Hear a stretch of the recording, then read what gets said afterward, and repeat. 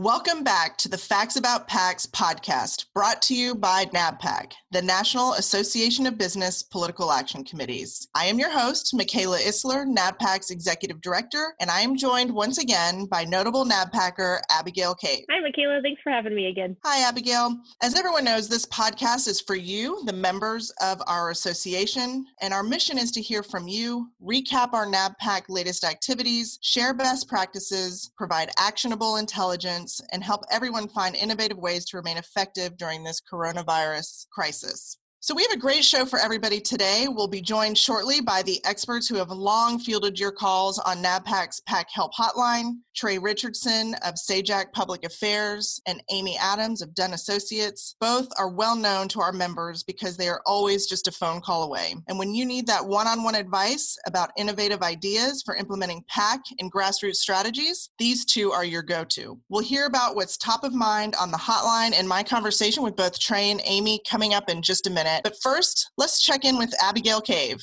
I wanted to throw back to last week and give you a little bit of an update on the ASAE letter that we talked with Darren Parks from Federal Street Strategies about. ASAE sent us an update earlier today, and they told us that 4,300 signers on that letter to Congress, urging Congress to include 501c6s in the next stimulus package. As you may know, many of the trade associations that are NABPAC members are organized as 501c6s, so this is definitely an important thing to our members. As of yet, there's no stimulus available 501c6s, so that is definitely an issue we're watching and definitely an issue that we care about a lot. Our partners at Federal Street Strategies have been reaching out to their contacts on the Hill, and there's growing support for this issue. It may not happen in this next iteration of the stimulus, but maybe in the one after that. One of the big issues we're finding is some members of Congress believe that 501c6s exist solely to lobby, which we all know that that's not the case. ASAE told us that 5.19% of resources of most of their members go to lobbying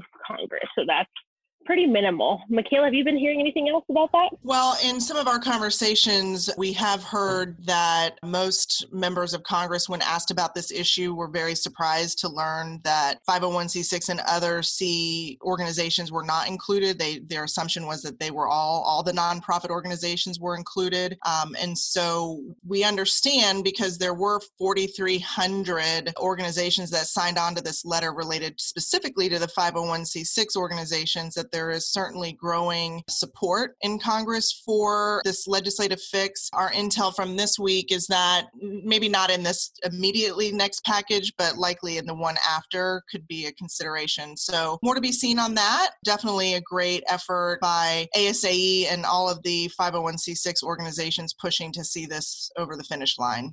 Great update, Abigail. Really appreciate your insights from all this going on in Washington this week.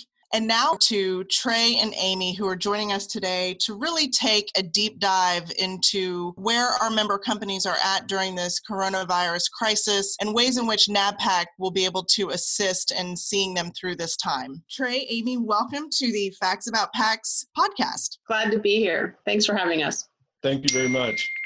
You both are on the front lines, as I said earlier, in helping NABPAC members through our PAC Help Hotline, as well as helping your own PAC clients through these challenging times. Most organizations are entering their 6th week of working from home or social distancing. Amy, really curious what concerns or issues that folks are struggling with right now. I think that what I'm hearing most from people really has to do with the questioning of the timing of everything. And I think people thought they would have a better sense of how to approach things right now. But of course, as this whole situation is so fluid, folks are still feeling out the best times to communicate, to solicit, and even to make contributions to candidates. It seems as though everybody is interested in making sure that they're doing their non-solicitation communications. Fundraising seems to be on hold. People were thinking June would be the time that they would bring it up again, but now starting to hear that that might be pushing a little bit further out as well, though there are obviously some people who have gone ahead in limited fashion and had some success. Honestly, I think it's all part of the culture of your organization to decide what's best for you. I think that has a lot to do with it. There's some organizations that just really don't want to do any communications whatsoever,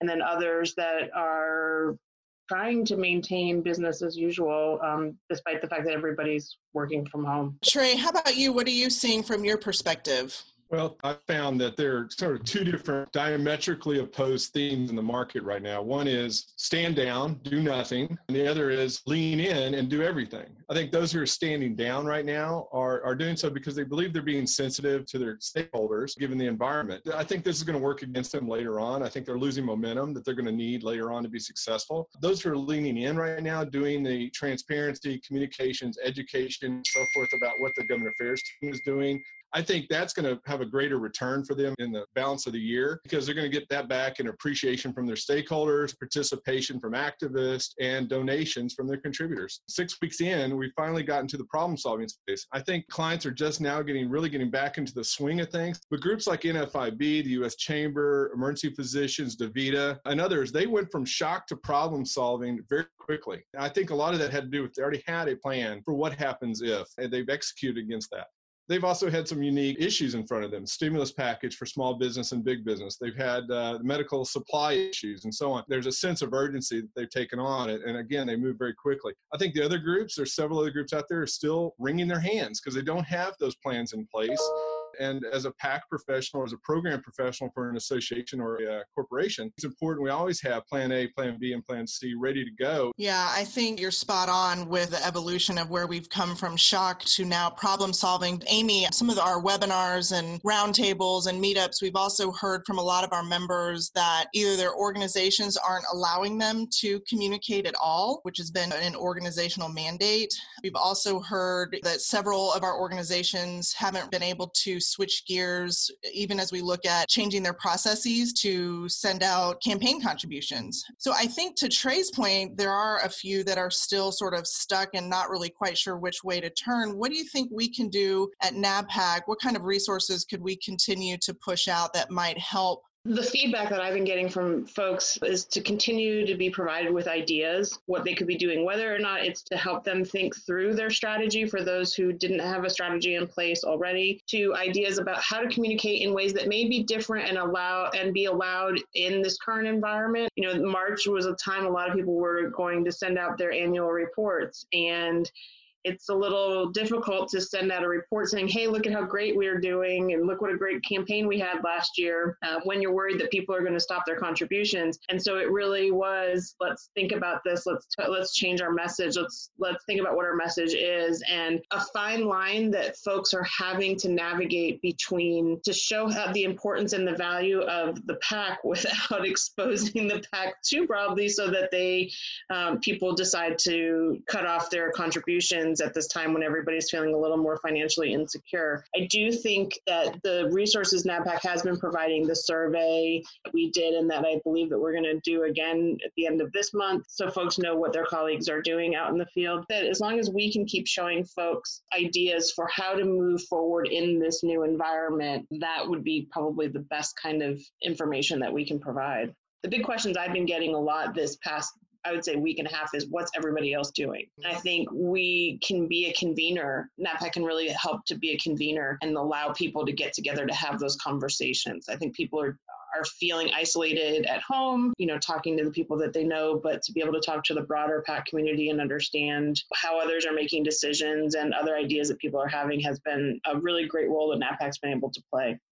As you both think about sort of where we go from here, Amy, I'm curious, what is the one thing that you believe PACs should be doing right now as it relates to fundraising, communication, campaign contributions, to be able to stay relevant with their stakeholders and champions? Nobody's going to be surprised to hear me say this, but non-solicitation communications. I think being in touch with folks, showing that you can be a resource, providing people with information to help them understand how this is impacting your industry, how it's impacting your organization. Being a resource during this time, I think, is going to be rewarded tremendously as we move into the future. I think if anybody thinks about the organizations that are contacting them and providing them with the most useful information, those are going to elicit a kind of brand loyalty that will pay off for a very long time. And I think that the PACs that are going to be the most successful moving forward are those who have made that effort to be a resource for all of their eligible employees, not just their PAC members. I think that's probably going to be the most important piece. I would like to just thank both you, Amy, and Trey, for your time today, for being with us on our podcast. Your insight and information is so helpful to our members, and we just really appreciate your time. And to all of you listening, thank you for all of the positive feedback. We love hearing from you. We love to hear your suggestions on future topics, guests, and shows. So please reach out to us anytime. Abigail mentioned we have a lot of resources posted on our website, including the special COVID-19 section. So please take a look there for updates and new resources for your benefit. With that, I want to thank you for listening today. See you next week.